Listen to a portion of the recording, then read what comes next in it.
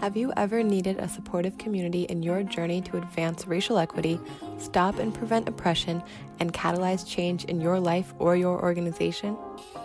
Join us in our online community at intentionallyact.com. As James Baldwin wrote, "Not everything that is faced can be changed, but nothing can be changed until it's faced." Join us online to confront the challenging questions and situations in your journey to advance racial equity as we build community to offer professional, personal, and organizational development, skills, and knowledge. Hello, everyone. This is Dr. Atia Martin. Welcome to Intentionally Act Now, a podcast that supports the All Aces mission to activate consciousness, catalyze critical thinking, and transform capabilities that advance racial equity and build resilience within ourselves and our organizations. We feature a wide variety of leading experts in diversity, equity, and inclusion, conflict management, critical race theory, personal growth, and more. In this special episode, special guest Chris Conroy and I discuss internalized white supremacy culture, how it shows up, and what we can do about it. Conroy is the host of Whiteness at Work, a podcast dealing with this very subject. What makes this episode different from the Whiteness at Work podcast is that we got to spend time reflecting on our own identity formation, as well as the stimuli that provoked responses that led us down the paths that we've each ended up walking. I don't get to talk to Chris enough, so this was a real pleasure. A note about the name of the show. In 2020, we were calling it All Aces on Air. In 2021, we rebranded the show as Intentionally Act Live to more concretely center the show as intentionallyact.com's peer and public engagement engine. Join intentionallyact.com today. Hello and good morning, everybody. This is Rico Manalo, Chief of Learner Success at All Aces Inc., with another episode of All Aces on Air. Today, I am here with a very, very special guest and dear friend of All Aces, Chris Conroy, who is also, in addition to being the, is it the founder of the Wellspring Group? Co-founder, right. And you do that with your wife, correct? That's correct. Yes. So co-founder of the Wellspring Group, as well as the host of the podcast Whiteness at Work. So today we've got something kind of special. He is not only a guest, but he's actually co-hosting this show with me. So good morning, Chris. And would you maybe introduce yourself a little bit further to the audience? Sure. Good morning, Rico. It's good to see you, brother. And thank you for having me on the program today. I'm super excited to be here, and it's a real pleasure. So my name is Chris Conroy. I'm a partner at the Wellspring Group, which is a consultancy that supports racial equity learning across multiple organizations, both in the United States and Canada. And I'm partnered in that effort with my wife, Kadesh Sims, who's an amazing individual on many, many levels and a fantastic business and personal life partner. And so the bulk of my focus of my work is connecting with folks to unpack concepts related to whiteness and white identity, white racial identity, and figuring out what role those have to play in committing to racial justice in our daily lives. So that's what I do, and hopefully we'll have some time to talk about that today, I think. Yeah. Man. That's it. That's the bulk of it. Very cool. Very cool. And just to make it really clear for those who are watching, this episode is very much about internalized whiteness and how that can show up in our racial equity journeys and in the work of advancing racial equity. So to get us started, we've got our usual question. So Chris Conroy, in 30 seconds or less, how did you become you? Well, it was a rainy Tuesday. No, let me take some notes. Yeah, right. So I have been really interested in understanding justice and fairness, I think, my whole life. And as a kid, I probably had I think my mom would probably testify to the fact that I had a pretty unusual overcommitment to that wrestling with the idea of what was fair and what wasn't. Oh yeah. So I was one of those kids, and I think that I was really attracted to this idea of the law very early on. I was like obsessed with those, Law and Order type shows. I was very into like, A Few Good Men was like a movie that I was really into when I was a kid. I read like all the John Grisham books, right, about lawyers. And I was kind of obsessed with this idea of, like can through kind of like rational argument and kind of people doing their detective work and their homework, can we find the truth, and can the truth help us get to, and can revealing the truth help us get to a better world, or get to a more fair world?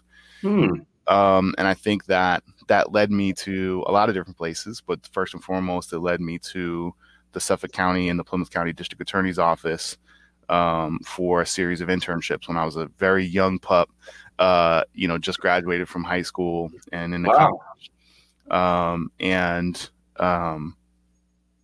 Having had, some background and some knowledge of racism just through the relationships that I had in my own life, right, whether it be with friends or, just seeing the world that I was living in general, right? I played football, so a bulk of my friendships, allowed me to connect with other young men like myself across a wide variety of racial and economic backgrounds, which I think is one of the cool things about sports.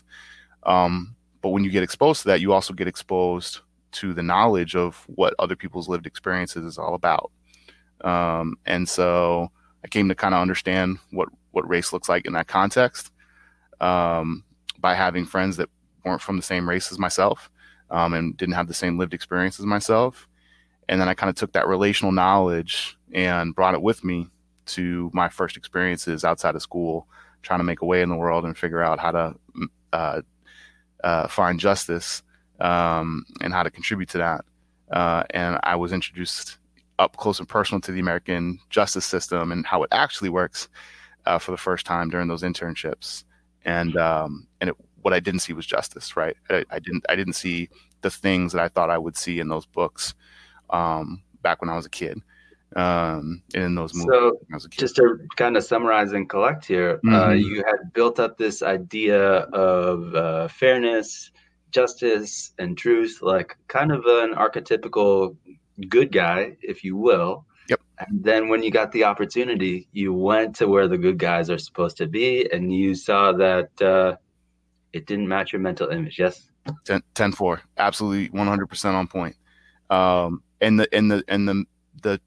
The tricky thing was, right, the messed up thing is that the guys that I thought were good guys, I still felt that there were pieces of them that were really good guys. And yet they were participating in a system that was unfair and unjust. And for lack of capacity to deploy their sense of fairness and justice in a different direction, or lack of interest in doing so, or just, a whole bunch of other reasons that I probably wasn't privy to at that time, they chose not to question kind of the underlying assumptions that created that injustice and unfairness in that work. And so this is that's not to disparage anybody who's doing work on behalf of, any kind of work at the Suffolk or Plymouth County District Attorney's Office. There's some amazing people in those institutions, and those institutions do an incredible amount of good in certain contexts. What I'm hearing you say, though, Chris, if I could just break in, is that you've got people that obviously, as you say, have good parts of them and probably want to be more of that part of them, right? But they're operating within a system that kind of constrains their ability to do that. Is that what I'm hearing? 100%. Yeah, I think so.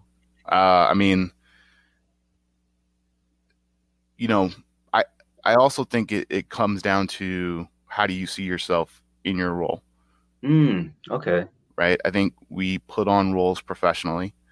And I was attempting to do so at that time as a young person, right, as a young adult. Sure. And the men primarily, because they're mainly men in these roles, although there were several women who were really influential in my development during this period of time. Shout out to Nudis Camargo, who was there at the Suffolk County District Attorney's Office when I had my first internship there, and is a phenomenal person, was in the Patrick administration, and was my mentor in that particular role. Very cool. But the men in that context, I think, often saw themselves as the good guys, but often kind of in this role where they had the worldview where bad things happen and really bad things happen, really evil things happen. And I need to be the person that stands at the door to prevent evil things from happening. Right. Mm-hmm. So with that kind of worldview, right, and this adoption of this very binary system of bad guys and good guys, even if that can be more, even if it's slightly more nuanced than that in practice, in theory, and kind of like the assumption of how to go about doing that work, if you kind of see yourself as the good guy all the time, or the necessary good guy holding back the bad guys, there's problems with that. There's things that start to come out of that become problematic. Yeah, so that kind of reasoning, a lot of people think in terms of binary, so opposites, but instead of like logical opposites. So for example, we've got good guy. The logical opposite of good guy is just guy, not bad guy, right? That's the polar opposite. So I think that's so interesting. Mm-hmm. But I can, just like anything else, I imagine that if you're doing this day in, day out, that you become faster at identifying who are in the bad group, and perhaps it becomes somewhat automatic, or maybe it becomes something that people don't think about so intentionally before they make that evaluation. Well, yeah, I'll give you a more concrete example, right? So very early on, I was part of this program called the Safe Neighborhood Initiative, which is a federal program that was operating through the through the district attorney's office, right? So the Safe Neighborhood Initiative was a federal initiative through the Bush administration that was intended to be able to provide a different form of outreach to communities that the district attorney's office was consistently having an impact on, right? Either through arrests or prosecutions, et cetera. And to build relationships with that community through community leaders and community liaisons, and through meetings where the district attorney's office would go out and engage, right? In conversation with the community. So what I found was that if you look at the structure of the district attorney's office, there's the DA, and then there's ADAs, assistant district attorneys, who do much of the prosecution of cases.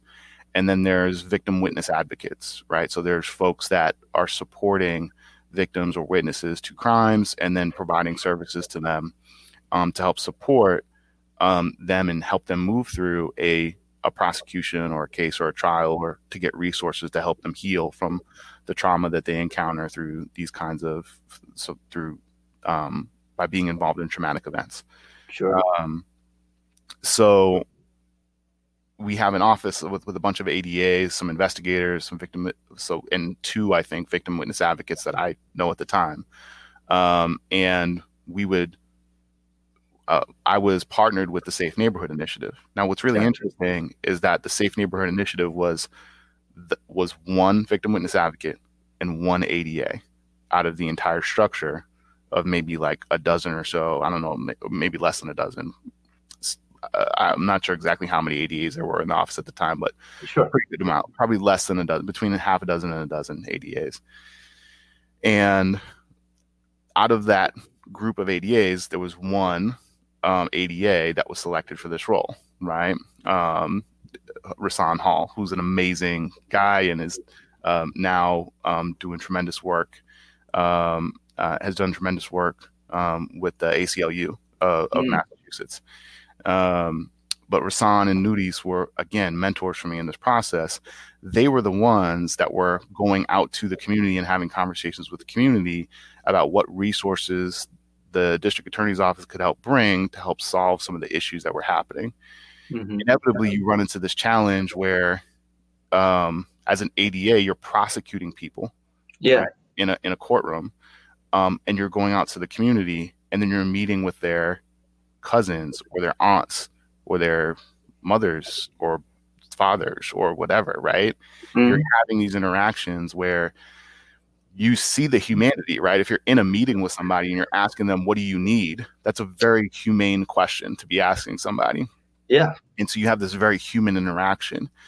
And then you go to a courtroom or you go to a district attorney's office, and then there's pictures on the wall of their kids.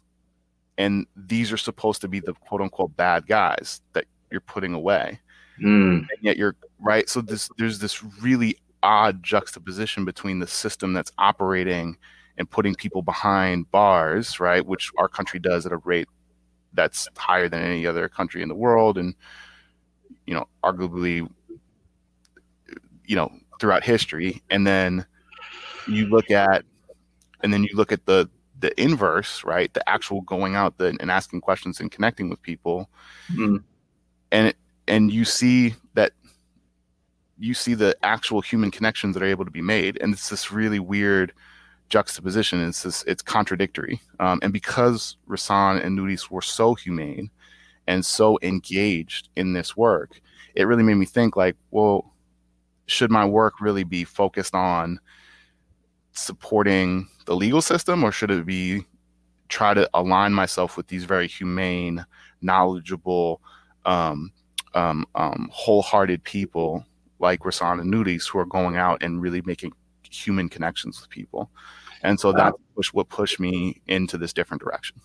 Okay, so would you kind of capture that as, I don't know if you want to say it's a crystallizing moment for you, but I guess what I'm trying to get at is like, how did you first actually embark on your racial equity journey to the point where you were kind of realizing like, hey, there's this thing, whiteness, and, as a white man, of course, subject to that, I'm just really curious about how that all, did it hit you all at once? Did it come in dribs and drabs? No, I mean, so I think the more that you dig into your identity and what shapes your identity, the more you realize that, I don't know if this is true for you, Rico, but like there's moments where you think back to when you were younger and you're like, oh, that's what I was feeling at that time, right? That thing had something to do with my racial identity, or that has something to do with my overall identity that is connected to race, and now I'm remembering it, and I had a weird feeling at the time, but now I can place it, right? Yeah. And I think when we talk about the construction of our identity, right, there are some things that it makes some people uncomfortable to feel like there are parts of their identity that they don't get to make, right? That are constructed for them. But that's the nature of being a human being, is that you step into a culture, you're born into a culture, you're born into a particular place, and then you have to learn how to navigate that. And so, initially there were some things that I were aware of where I was like, personally, this feels weird. And then, I don't really connect with it like everybody does. Right. Mm-hmm. And then there were some more explicit events that I think were more explicitly about race. So I think first and foremost, to talk about what we were talking about a little bit earlier, prior to the show, John A. Powell, who's an incredible legal theorist and talks quite extensively about rationality, is a wonderful professor, talks about whiteness as the logical conclusion of the European Enlightenment project of the isolated self. That's the title. That's the title. I'm going to credit Gibran Rivera, who is another great mentor of mine, and who pointed me in the direction of that particular reading. But that that concept rings really true, right? It's this idea that through rationality, through a particular kind of governance, through a particular kind of way of approaching the world, we can reach this version of an idealized self, right, way up here in the clouds. Yeah. And I think that for me, part of that experience was growing up in an environment in a town, suburban America, right? Moving out of the city when I was very young and moving into a suburban environment, and having this experience where I knew there were people who were not white in the world, right? I knew that there were things happening beyond me, right? Like whether we're talking about, as a 10, 12-year-old, you start to become aware of things like the external world through the news, right? And so the Gulf War is happening in 92. I'm going to date myself here because I'm 38 years old, right? But the Gulf War is happening, right? Rodney King riots are happening. Football is happening. Most of my superheroes that I'm watching on TV, right, are black men, right? Because they're playing in sports. And you can see them being celebrated in that context and then disparaged in others, right? I'm listening to Nas. I'm listening to Biggie. I'm listening to like pretty much like any kid that's interested in East Coast hip hop. I'm in that space.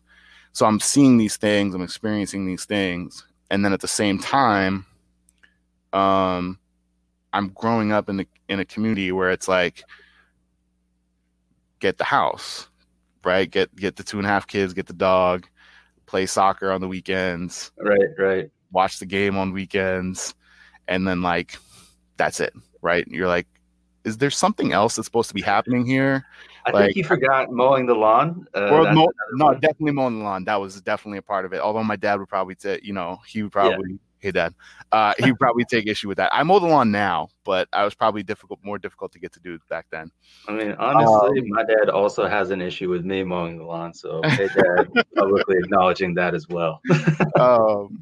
But, and I think, growing up in that environment, most people feel this, right? In some way, shape, or form. You grow up in a small town, you grow up you're like, okay, is there something more? Is there something beyond this? And most people don't associate that with whiteness, right? But I've come to associate a piece of that with the culture that surrounds the construction of white identity. Gotcha. And, there's been different clues that point the way towards that, but I think that's the first memories I can think of that I can now associate with that identity. Yeah, I mean, reflecting on my own identity formation, it's much easier for me to see right now as a 35-year-old man that, there are definitely parts of my identity that I didn't intend to construct, but I constructed in response to something. Mm-hmm. And I remember a number of moments in my own childhood that were kind of weird in that, to explain a little bit, please. I grew up in New Hampshire. Mm-hmm. I'm obviously, like, my parents are not from New Hampshire. They're from the Philippines. Mm-hmm. And we're in New Hampshire, if you don't mind me asking. Oh, sure. I'm from Durham, New Hampshire, which is where the university is. UNH. Yep. UNH, yeah. So I do recall the first instance of me getting into some kind of trouble over identity was, and I was in kindergarten, a neighbor asked where my family was from, so a version of that, where are you from, where are you really from kind of question that I've become so familiar with since then. But my response, instead of telling the truth, I'll admit I just straight up lied. I said that we were Eskimos, and I know that's not the right term now, and that we lived in an igloo. And she just kind of took that as truth. So the trouble came later when she came to the house or something. My dad answered the door. I was not there for the conversation, but he asked me why I had said that we were Eskimos and that we had lived in an igloo. And my response, I can't recall exactly, but it was something along the lines of, I thought I could get away with it because she clearly did not know. Right. So that's a powerful thing for a child to understand. Like, oh, because people don't know what I am, I can tell them whatever I want, and that's powerful. The other side of that coin is I don't know what I am either. So then trying to figure out who I was by comparing myself to this, in my case, almost a monolith of whiteness, and not even understanding what whiteness was. Right. Can you tell me a little bit more about when you chose that? Can you think back to that moment and think about why you might have chose what you chose? I mean, I did have kind of a fascination with representations of Native peoples that I saw in my books. And on reflection, it's probably because when I looked in the mirror, my face was more similar to those depictions than the ones I was seeing around me. And so maybe that was something that I just thought was really cool. Like, as a child, just imagining being out in this snowy place. Well, then I kind of like enjoyed the cold and the snow. Now I don't, but it was maybe something to aspire to, or something that I hoped could be true, or something.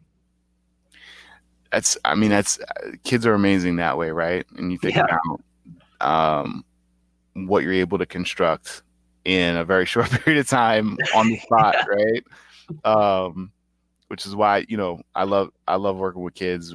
When I was teaching, right, that was one of the benefits of being able to work with kids, is that they will think of creative ideas, right? They'll come up with they'll have a go at it, right? They'll figure out like how am I going to navigate this situation? Then they'll give it a shot, and they're not so kind of gun shy, or kind of they're not so weary from, having, people shoot down their ideas. That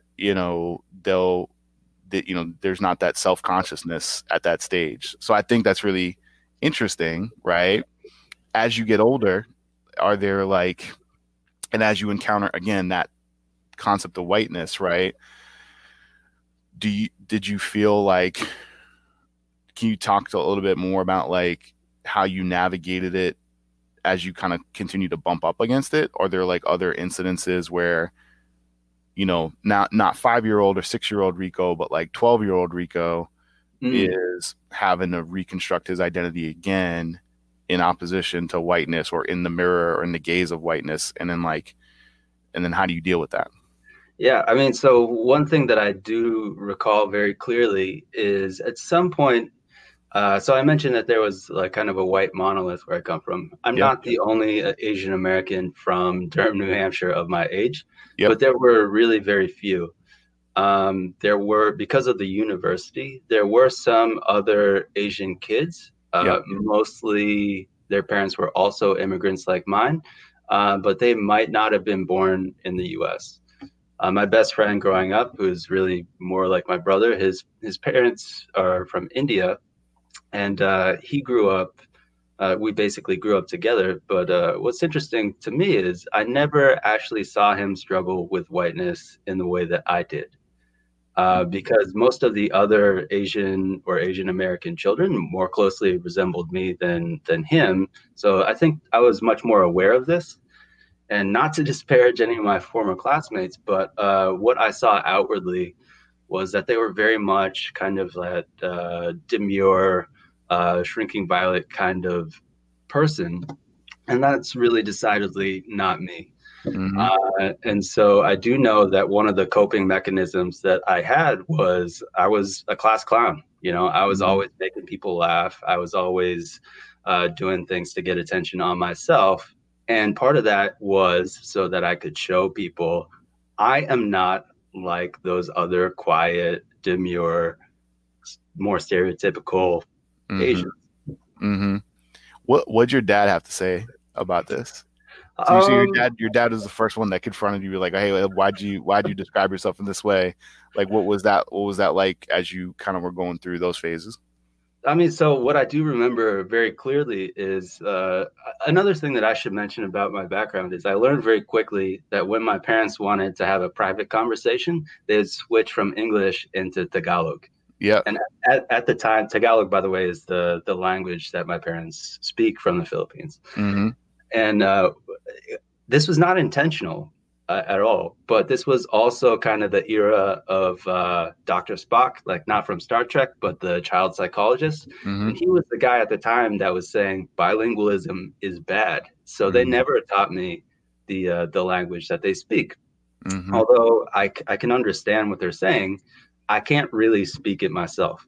So right there, I knew that there was a difference, and it didn't really kind of crystallize for me until later. But at some point, I really realized when I was a teenager, we are having such trouble with each other because of cultural differences. They had an expectation of me, and I don't think on purpose, growing up along the lines that they were familiar with for a child, right? So they had maybe an archetype of what a child-parent relationship should be, which is really different from the child-parent relationships here. Yep. And I remember it was on a TV show or something, but there was a kid that called their parents by their first name, and my parents saw that and were like, "No." You had this moment where you looked at each other and they were like, "Don't try it." Yeah, I don't think any words were even said. It's just like message received. Got it. Cool. What? So I mean, what do you think that they were trying to do, right? Because it sounds like there were some things that they were rejecting about, like a traditionally, culturally, white experience, right? Or, Western kind of experience, like whatever you want to call it, right? There were pieces of that they were like, "Nah, we're not having it." Yeah. Don't you even think about it. And then there's other pieces of it where they're like, we are explicitly going to not have you learn this part of our cultural tradition. You're going to start to learn this part, right? Why do you think they made the decisions that they did with you as a parent? Because as a parent now, I know my wife and I we're always talking about like, how do we make decisions, right, with the kids, and like and what are we explicit about and what are we not? Why do you think that they made the decisions that they did for you? So one huge difference between the U.S. and say the Philippines is that in the U.S. people really think about the nuclear family. So mom, dad, the kids. Most of my friends growing up, they didn't even know their cousins. They didn't know their uncles or their aunts. Whereas I grew up knowing that my father has more than 20 brothers and sisters, like half brothers, half sisters as well. Yep. Like extended family, that is family. You don't add the modifier extended, it's just family. Okay. So a lot of these things, like in terms of social support networks, what we're seeing, especially right now during the pandemic and everything else, is a lot of Americans do not have a strong social support network. Yep. A lot of people feel super isolated. You can't really be isolated in the Philippines because there's people around you all the time. Okay. Like if you're a little child and you're looking for your mom and you're just like yelling, "Mom, mom, mom," like 8 different women are going to come running and be like, what's wrong? Yep. And that played into their decision to how, in terms of how to parent you in the U.S. How did that play into their decision and to make decisions about how to explicitly parent you through this kind of cultural change, right? They know you were going through cultural change. How did the idea of family play into that? I mean, that's really, now that I'm kind of reflecting on it, a lot of those interactions, there were a lot of implicit things, right? And so I'm not sure if I really understood all of them. But I do remember that as a younger adult, like probably in college at some point, I was talking to my mom, and she straight up said, if we had better, sorry about the truck. All good. If we had better family support, or we had been around more family than in this country, then she probably would have had more than just me. Because, and I don't blame her. I understand that as a kid, I was probably, well, definitely a handful. So Same here. Yeah, for sure. yeah. Yeah, but this whole thing about internalized whiteness, I mean, it is really uncomfortable to reflect on.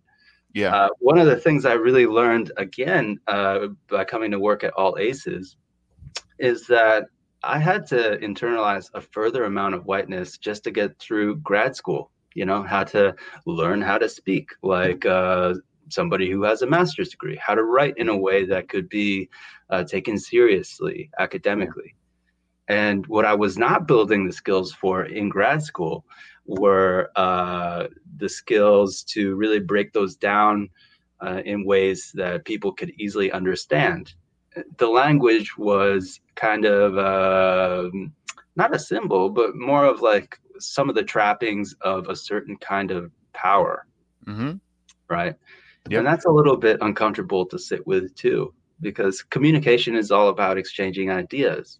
If what you're exchanging is, I know more than you and I'm better at whatever than you, like, well, that doesn't make for great conversation in my experience. No, it does not. Yeah. I mean, I think what you're pointing out is that there's a subtext, right? So communication there's explicit parts of communication, like the top layer, like the actual words I'm saying in it. And then there's a lower level, right? Or there's deeper levels to it, which is like how I'm saying things, what's my body language, what am I attempting to project, right? In the conversation. Does that resonate?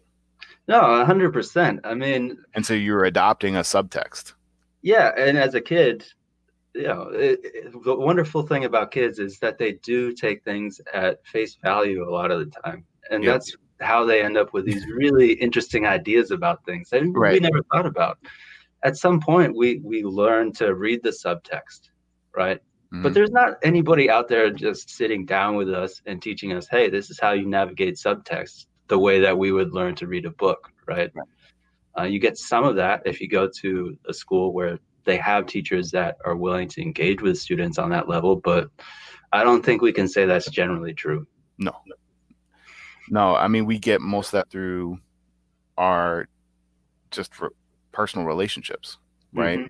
How to read people, how to read the world, right? How to think about things, how to see beyond the words that people are using. That's all cultural. That's all from, like, again, that's why I always talk with people about their parents and their upbringing, and why I always reflect on mine when I think about these circumstances, and not just think about my own upbringing, but like think about their upbringing, right? Because again, a lot of this subtext is stuff that we're born into. And it's critical to understand. I think you did a really beautiful job of illustrating, right? Like when I went to the academy, when I went and got my master's, or when I went and got my professional degree, I started to adopt these kinds of not just words and phrases and ideas, but there's also this subtext that I learned to use in order to be able to get power, right? It's interesting, and I don't think, I think we run up against one of those problems, all the time when we start talking about whiteness. People don't really see that. People are like, well, that's not whiteness. That's, that's just what people do when they get their doctorate, or that's just it's what people do when they get their master's degree. Right. Or that's just the way things are. Right. And that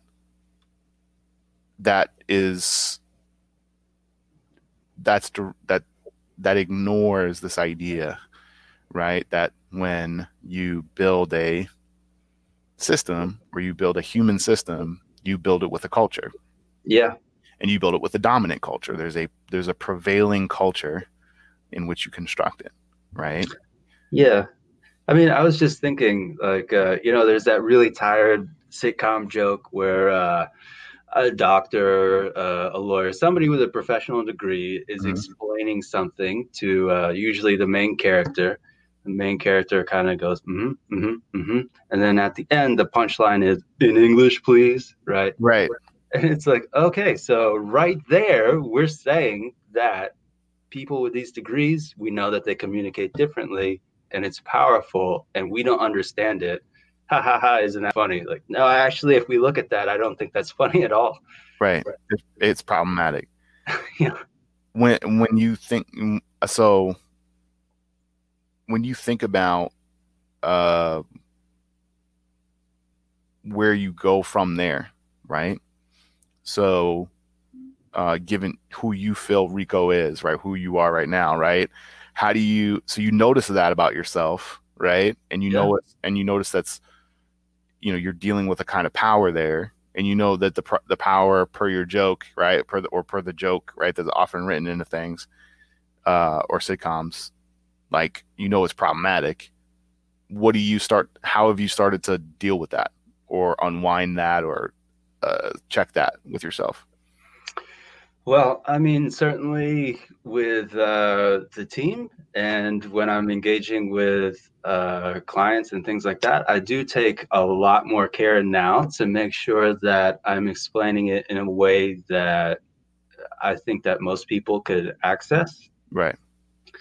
And the really interesting thing about that process for me, and this is how I know that it's really internalized, is when I am intentional about reflecting on it, I can sometimes feel an emotion kind of rising, like, like, oh man, I worked really hard to get this status and this power. Like, I want to be able to embody that thing. And it's like that provokes some pause in me. Like, okay, so am I just out for myself, or am I actually going to practice what I preach and try to improve things not only for myself but for everybody? Yeah. So I think so. This is like in the context of if you're in a meeting or if you're in a conversation and someone's like, "Hey, Rico, like, just explain it to me like I'm a 5-year-old," right? Well, so my background is in conflict resolution, and okay. A lot of times we've got people who are dealing with real conflict in their organizations, and they don't know what to do about it. And so for me to come in and just throw all my jargon around, is that going to help them? Or are they going to be like, I'm just more confused now than I was before? Like, thanks for trying to help me, but in fact, you just made more stuff for me to get through, Right. For sure.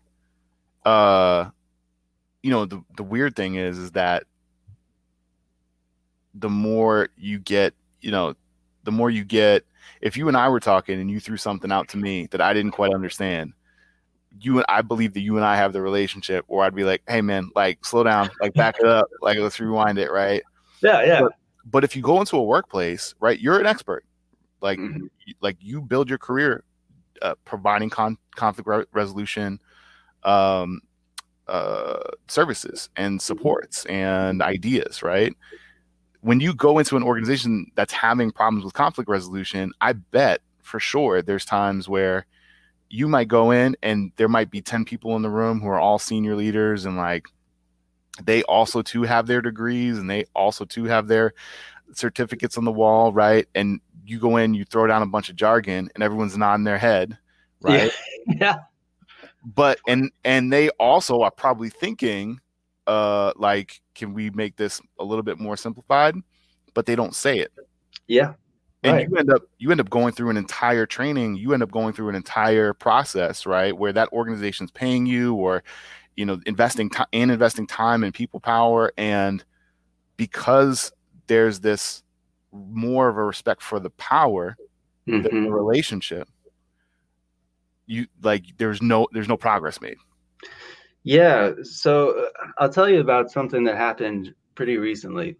We were working with a group of people, and they're all really adamant that they needed mediation. Yeah. Right. They're like, we need mediation. They kept going on and on and on and on about it. And so instead of kind of coming in being like, hey, I'm a mediator, I really just sat back and listened for a while. And at one point, it became really clear to me, like, oh, this group of people has heard the term mediation. They know that it's related to conflict resolution, but they don't know what it means. Right. So at some point, I very kind of quietly found a gap in the conversation, and I was able to ask, like, So I am a mediator. Can anybody kind of help me to understand what it is that you're all saying when you need mediation?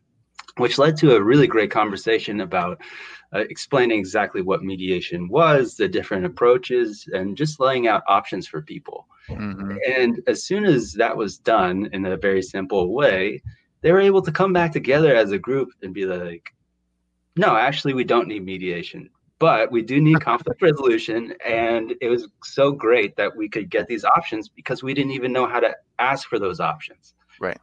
So it was a really humbling experience for me because, again, I just have to come back to people can't know what they don't know. And it's simple. We all know it. But I find that I have to check myself with that a lot, and I feel better for it.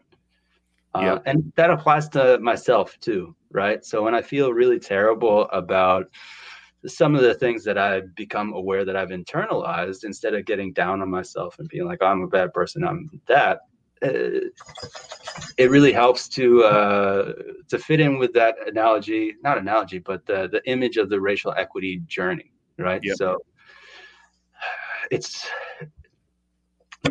about taking those first steps. It's about putting one foot in front of the other, and eventually you'll get there, or you'll wind up somewhere else, and maybe that's okay too. Well, I mean, to take that analogy and then put it back on the thing, like the conversation you had with the group, man. Like, I think what was interesting is, so you started with a really human question, right? Which is, what do you need? Yeah. So when people start to tell you what they need, you humanize them, right? First of all, they got to be vulnerable because they actually have to tell you what they need. Right. Yeah, and that's a huge thing too. Yeah. And there's trust that you're creating through the question, right? And then the next thing is that you also combated probably the internal emotion that you had where you're like, oh man, I gotta act like the expert. I gotta come in with all the answers, right? You know, I don't want to do that because I'm gonna alienate people by like using a whole bunch of jargon, right? Well, you combated that by being curious. Like, so you can't be curious and fearful at the same time. Right? Yeah. You can't be curious and angry or anxious with yourself at the same time, right? I mean, you could, like, it's conceivable that you could, but one is going to predominate over the other. And if I go deeper into the question and I become more involved with your world, then I'm building a relationship with you, and I don't have to rely on my jargon to feel like there's some power in the room. We create that power together. Yeah, and so we've been talking a lot about relational approaches to things, and I think that this is a really important thing to focus on, because you're making a connection with another human being rather than the armor and the things that they use to project this image of themselves, right? Yes. Right. Yeah, which is what we do all the time. Yeah, so, You know, when you got your suit on, your tie, and you're projecting like, I know things, don't question me, pay me a lot of money, kind of thing. Sure. Yeah. And that's real. Yeah. I mean, anybody who's been in business will tell you that that's real, right? Yeah. But again, that's within the context of particular cultural symbols and particular cultural values. And so once you start to question those values, you know, that's when things get interesting. So I'm not saying that that's where solutions start to show up, but things at least start to get a little bit interesting. So I wonder, in the course of your podcast, Chris, like, have you been able to kind of, I don't know, get a sense of what it might take or approaches that would be effective in kind of broaching the topic of internalized whiteness with somebody who maybe isn't so familiar with the topic, or maybe they've seen it, but they haven't really dug into it? Yes. Okay. I hope that's not the long answer. It's not the long answer. So it's build relationships, man. Right. I think, you know, start on the home front, right? Like, like, how did I do it with my dad? Right. My dad and I had, had lots of arguments, right, when we were talking about this early on in my my late teens and early 20s. But now, and now he wants that. He's like, I want to really dig in. I want to engage in this. And I'm like, okay, cool. Because it's because there's love there, right? Like, how do I know what love is? Well, he's the guy that loved me first, right? Mm-hmm. So if I'm able to, and that's not like a trite thing, like that's a real skill, like to learn how to love through somebody through conflict, through challenges, through ups and downs in the relationship. That's a testament to being able to do the thinking that's necessary to put yourself in somebody else's shoes. Mm. So I think first and foremost, starting to deal with whiteness means starting to deal with people who have different ideas and conceptions about the world than you do, and to build real relationships with them through, not by avoiding conflict, but by engaging in conflict and discussion and debate in real ways, in authentic ways, in ways that respect the humanity of the person. Mm-hmm. If you can start from that perspective, then people will be like, oh, okay, like this guy's not out to call me a racist or call me this or call me that. Yeah, you're not trying to harm them. Not trying to harm. Well, I mean, it's antithetical, right? Yeah. If we're talking about justice, if we're talking about promoting justice and fairness in this work, if we're talking about building a more humane world, I can't dehumanize you through that process. Right. Can't fight oppression with oppression, right? You can't do the same thing, right? And also, if we're going to talk about racial justice, right, that involves an incredible amount of energy. It really does. And so,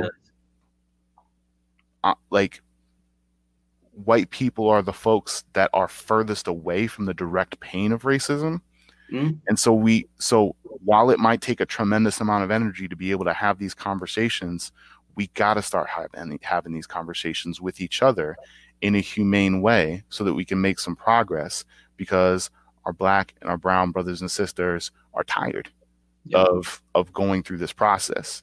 And I think the most humane thing to do is to start humanizing each other and to start building relationships with each other so we can have real conversations. Yeah, I feel the same. I'm kind of speaking to the technical side of things. The audience, you can't see Miles, but Miles, could we have that question again, please? Because I thought it was a nice one. Thank you. So Ivy Jones Turner would like to know, how do we help get people to question their cultural values? And I think this last thread of the conversation that we were just having kind of segues really nicely into that. Mm-hmm. Because I think that the first step always has to be humanizing people, right? So humanizing them and making it really clear that maybe you disagree with an idea, but you see them as a full person that you actually care about. And that can manifest in many ways. So really concretely, you can approach things through questions, right? So can you tell me more about why you think that? And I'm not questioning your knowledge or your expertise, but I haven't arrived at the same conclusion. So can you walk me through the thinking so that I can understand where you're coming from? Mm-hmm. That's often a good starting frame. I don't know, Chris, if you've got other things that came to your mind. 100% Rico. I mean, I think that's absolutely on point. Mm-hmm. I think starting with questions is how you get there, right? Because then, so think of it this way, right? If I start by making a statement about your cultural beliefs or your cult, right? Mm-hmm. I'm making a whole set of assumptions about who you are, right? We already know. We just talked about the fact that we construct ourselves, right, through the course of our lives. So in me saying I know how you define your own culture, I'm literally making a massive assumption about who you are and how you've constructed your identity. So the first things first, you got to ask questions. I think that my favorite question for people vis-a-vis race, right, is if people are uncomfortable with exploring whiteness or exploring what it means to be white, I always ask them, like, what's the goal, right? Yeah. Like, cultures have goals, right? Like, what's the goal that you have, right, for not exploring whiteness? Like, why not, right? because then you have to you have to dig for that answer, right? And if the answer is, well, it's unpatriotic, then you go from there and you go, well, what's patriotic, right? And then you go further and you go further and you just keep going and asking questions, and they're doing the talking, right? But I think the only way you can get people to that space of understanding their cultural values and the separation that the culture of white supremacy has from allowing even white people to have full humanity. Yes. Right? I think that's so important. Is eventually a lot of people think that questioning whiteness means devaluing white people, which is not the case at all. Not at all. Not at all. It's because I love white people that I want to deconstruct white supremacy. Real talk, like 100%. Like I love my mom. I love my dad. I love my family. I love the people in my community, right? I love my neighbors, right?